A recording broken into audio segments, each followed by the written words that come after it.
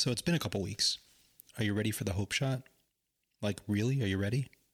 Here it comes. Welcome to Consciously, a podcast focused on honest conversation by regular people and for regular people seeking spiritual growth.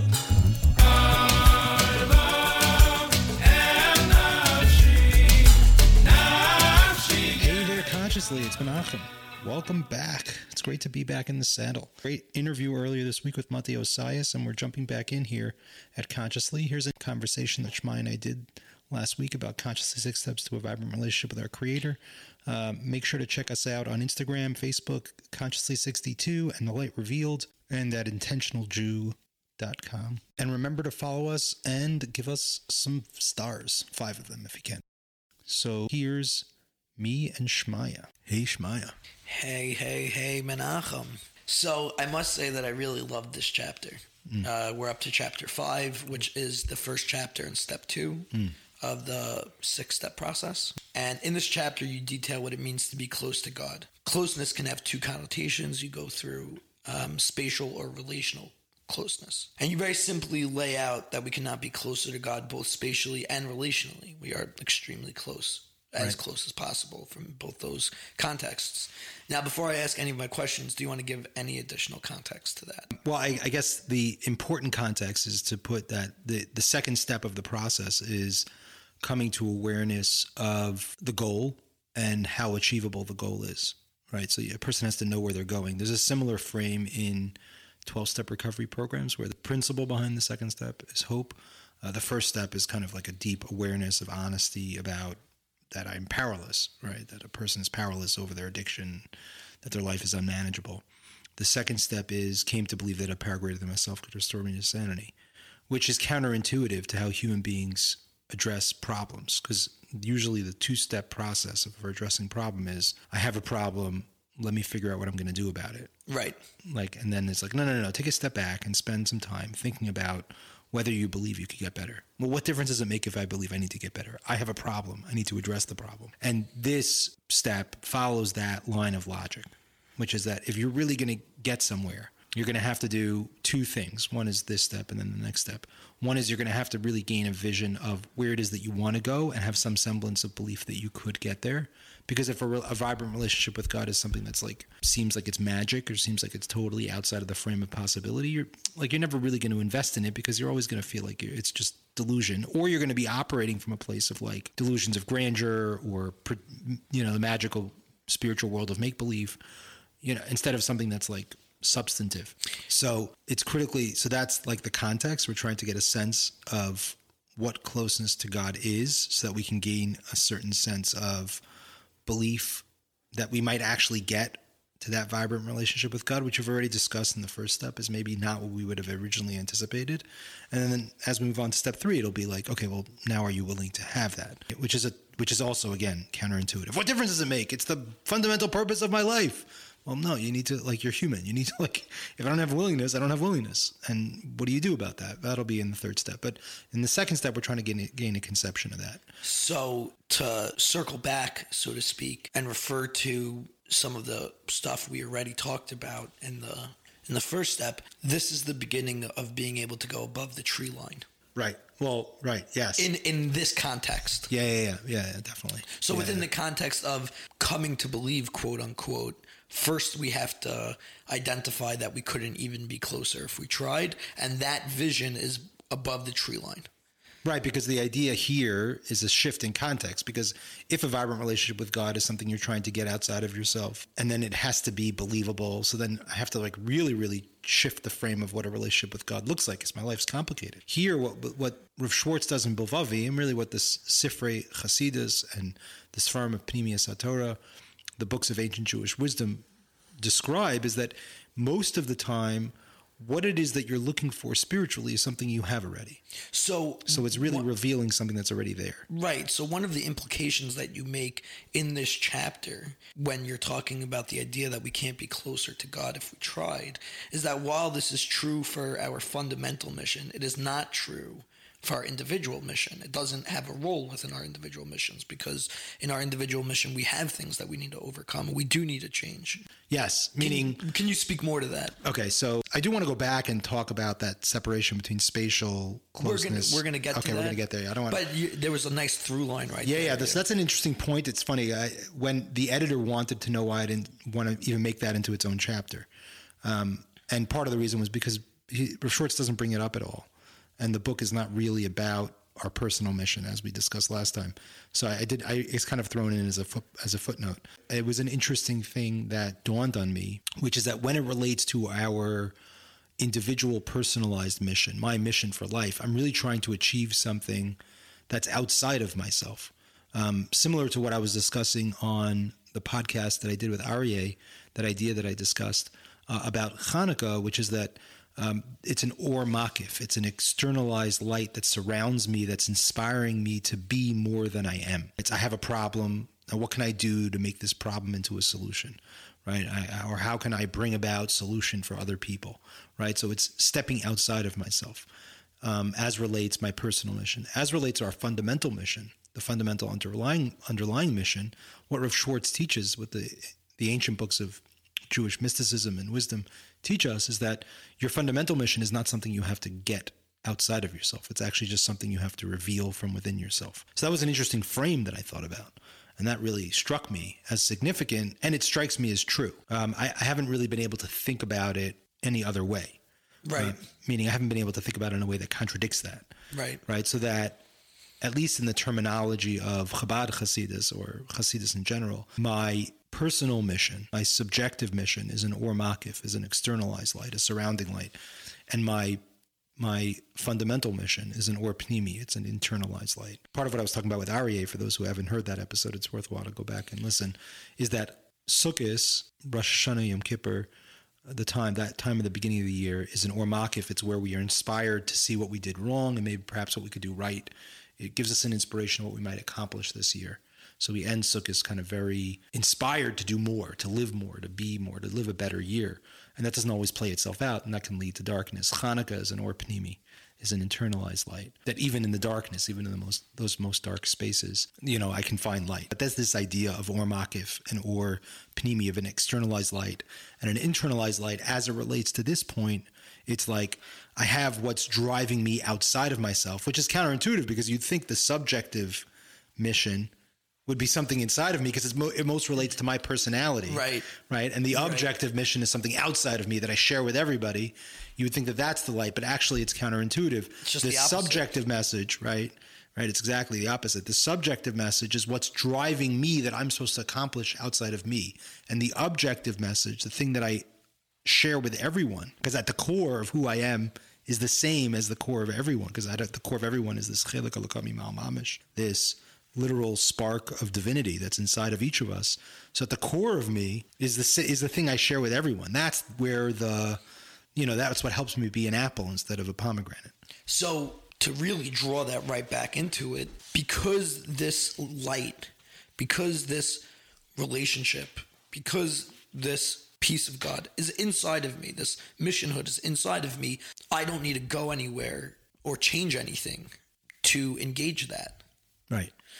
And again, I need to change the fact that I'm blocking it. Well, our conception. that I'm in the way. Our conception, right. Which you do by explaining the spatial and relational closeness. Right. Because once you're able to see that, it creates a shift in perspective. So do you want to talk more about that? Yeah. Okay. That's a good segue. So what Rav Schwartz does is he kind of brings this context into a ecological sphere. And he says that if we break down closeness, because in Hebrew, the word closeness is kirva, karov. It's the same, right? So if I'm karov to something, if I'm close to something, it's actually the same word as a relative. Right. I'm related to it. Right.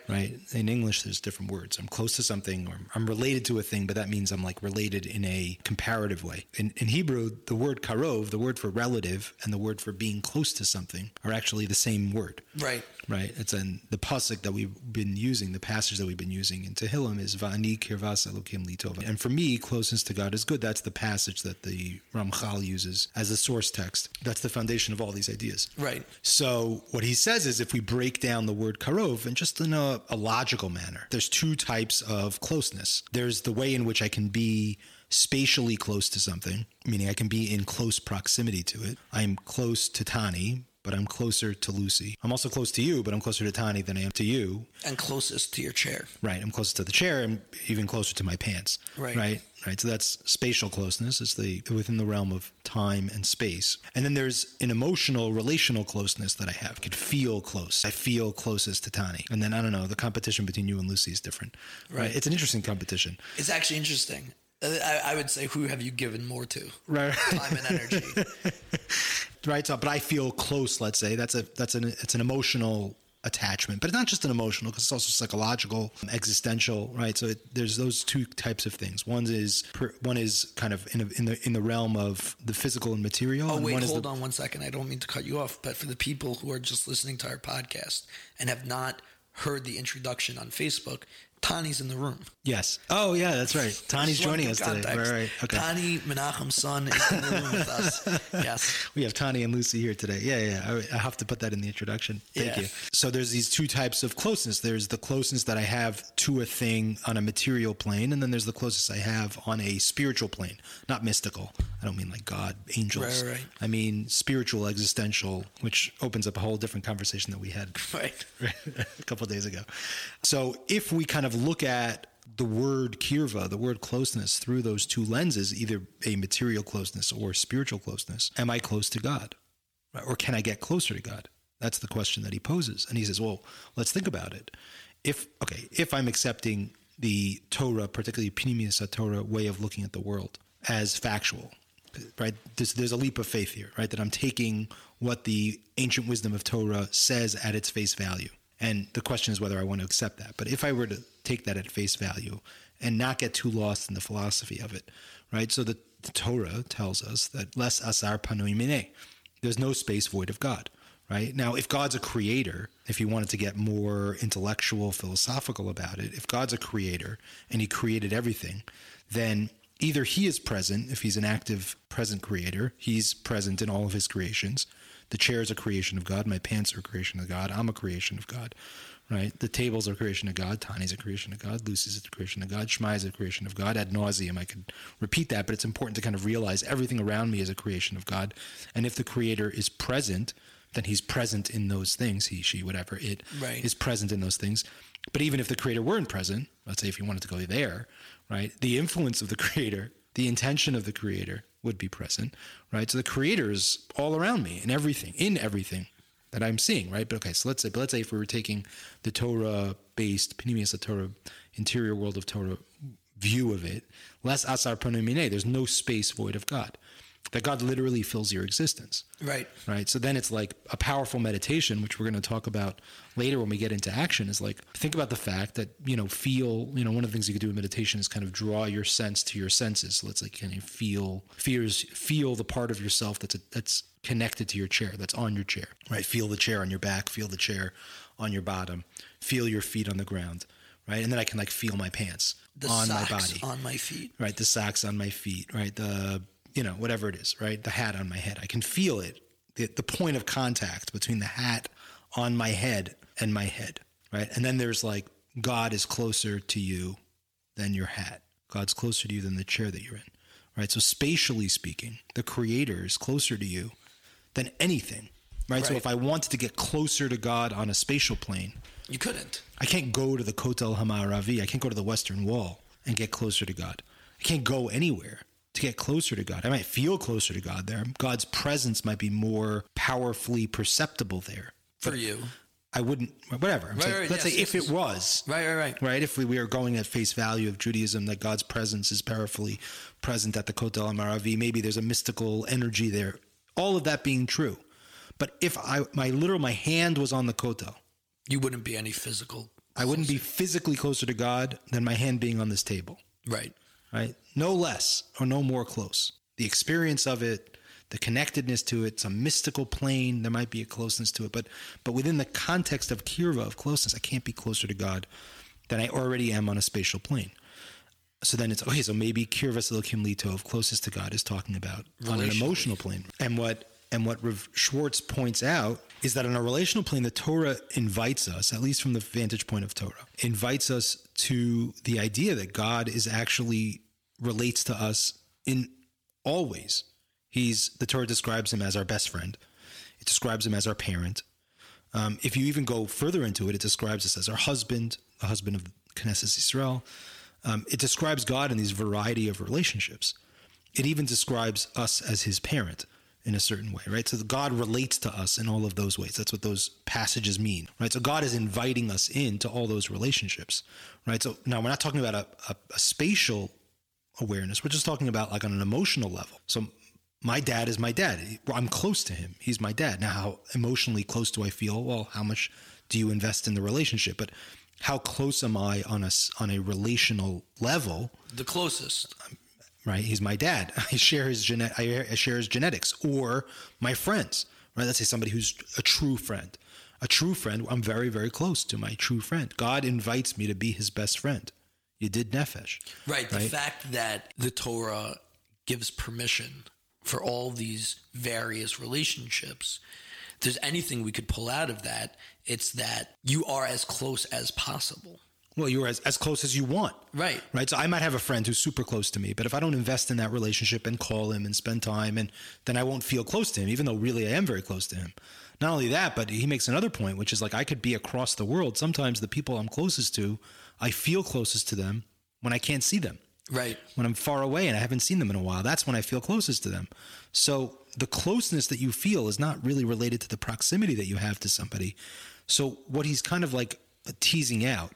And then he says something, by the way, very, very powerful. I didn't put this in the book. It was a huge mistake. He says something super powerful. He says, one's ability to be aware and cognizant of their spatial closeness to God is directly related to how they develop an ability to feel emotionally close to God. You're going to have to repeat that. Okay. I told you about an idea in reflection about the fact that I could be putting my hand on the wall, on the kotel. Right. And I could put my hand on this table. And I wouldn't be any more spatially close to God with my hand on the kotel than as I would with my hand on the table, because God is as much present in the kotel as he is in the table. Right? Not talking about the mystical level. Right.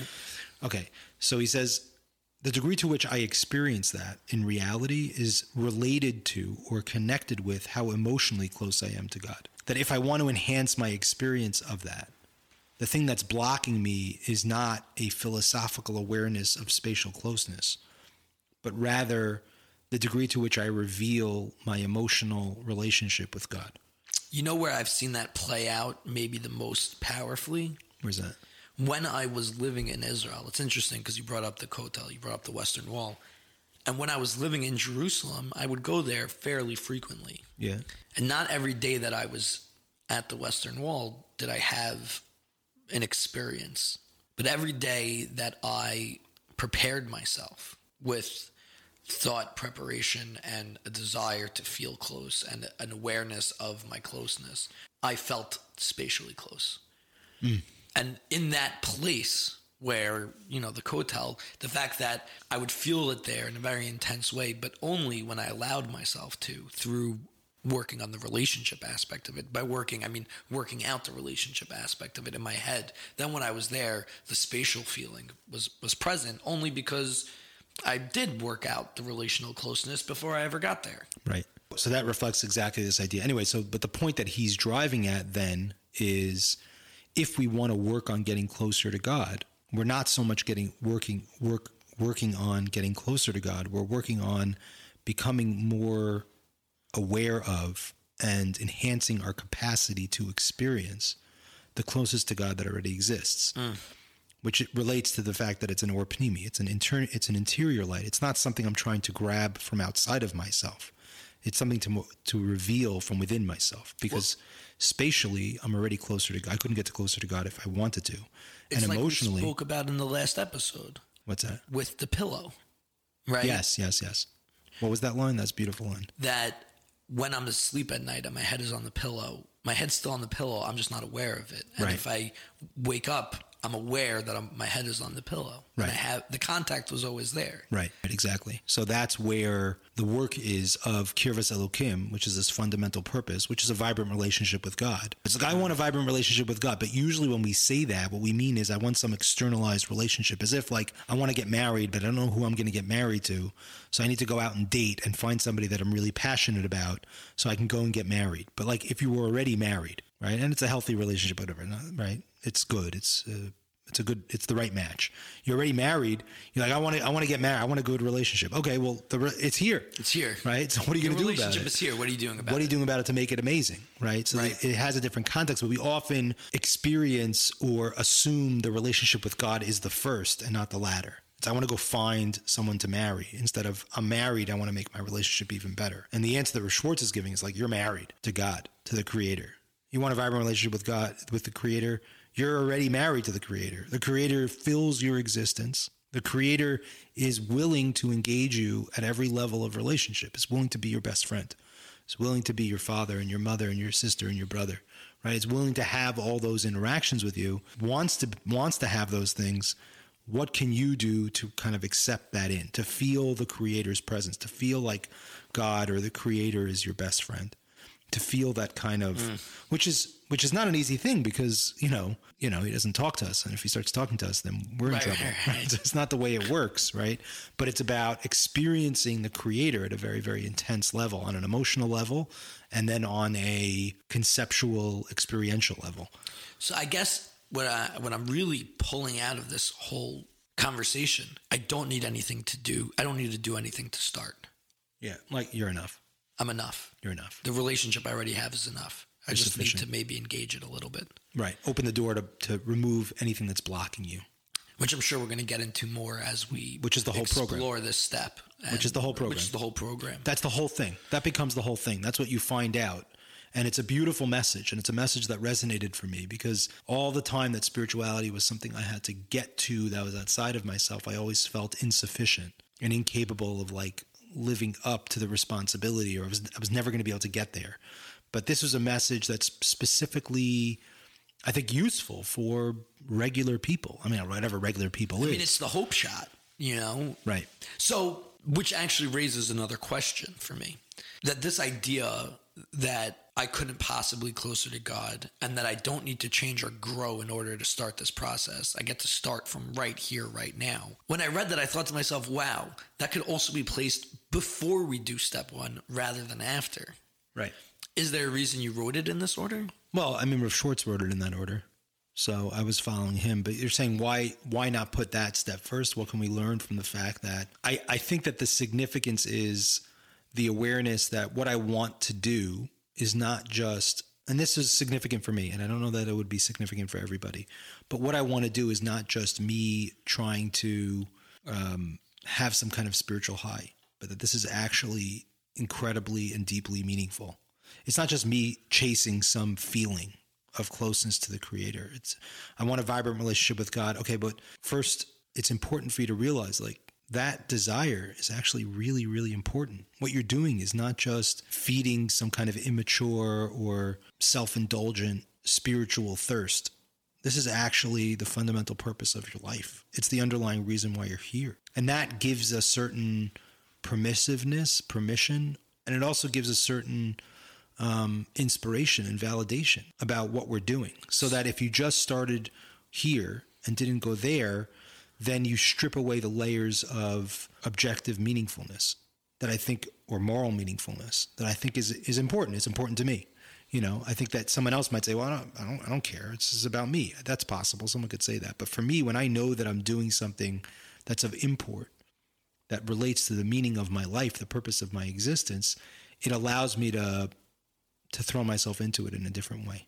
So what I'm hearing you say is that when I have the context that this isn't just about the idea of like, oh, I could turn around right now and engage my relationship with God, and that's an amazing idea, and that's really cool. But when I give the context of like, no, this is fundamental. Like, you're not happy in your spiritual life. The reason you're not happy in your spiritual life is because you lack a fundamental perspective of how is this all connected? What is the connectedness of my life? Why have I not seen the through line? Well, the reason you haven't seen the through line is because you're missing the overarching perspective of we're here to be close to God. Oh, I'm supposed to be close to God. What do I need to do to be close to God? Nothing. Well, it's more than that. Like it's yes, but then it's more. It's like God, there's a call to action that God's inviting you to. So does the call to action come first, or I know we spoke about it in the lens of missionhood, but we didn't actually do any missionhood stuff other than begin to understand. Like as of right now in the book, we haven't taken any action towards missionhood, right, other than coming to the awareness that right. So the bigger question, if I tried. The bigger question, and this is where it's interesting because the bigger question would be, okay, so why don't you go straight from step 1 to step 4? Where step 4, 5, and 6 is where there's actually work. Right. Right. That's where there's actually work on stripping away the things that get in the way of feeling God's vibrant presence in your life. Step 2 and 3 are almost seem like a sidestep. So it's interesting that you asked the question the other way. Step 2 and 3 really take account. I can only ask the question from the perspective that I'm reading the book. Right. No, it's great. It's great. Yeah. I'm saying it's a great question. Yeah. Right. But it's interesting because step 2 and 3 really speak to the fact that we're very, very much human. And that if I want to be, it's very nice that there's a call to action of my Creator and a missionhood to accept the fundamental purpose of my life as having a vibrant relationship with my Creator. My Creator didn't just stick me here to do stuff. He stuck me here also to have a vibrant relationship. That's very, very nice, but there's a limitation of hope, and there's a limitation of willingness that oftentimes gets in the way for me actually following through. So this program kind of takes account for that, which is one of the things that attracted me to it, is that it's very down to earth, which is like, because I'll take that call to action and make it something that's being demanded of me, that's difficult and overwhelming, and it remains a more makif, it remains a surrounding light. So step 2 kind of steps in and allows me to have the realization that this is not an externalized light. This is not something that's being imposed upon you from outside, but it is actually a fulfillment of yourself. So if I may be so bold, step 1 is twofold: identifying the problem and also giving you the key to success. When we get to step 2, we realize that you can't jump into just the key. You first need to develop some level of hope that it's even possible for you. Right. I like that. Yeah. And then step 3 is willingness. I like that a lot. Okay. Thank you so much. All right. Thanks, man.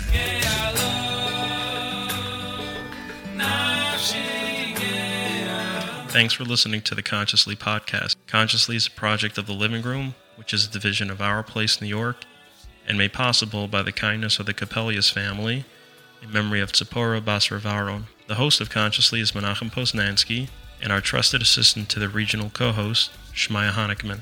If you've enjoyed this podcast, you can give us a review on Apple Podcasts and subscribe on Apple, Google, Spotify, or Stitcher, or wherever else you get your podcasts. We sincerely welcome and appreciate your feedback and questions, so please feel free to email us or on our Instagram and Facebook pages.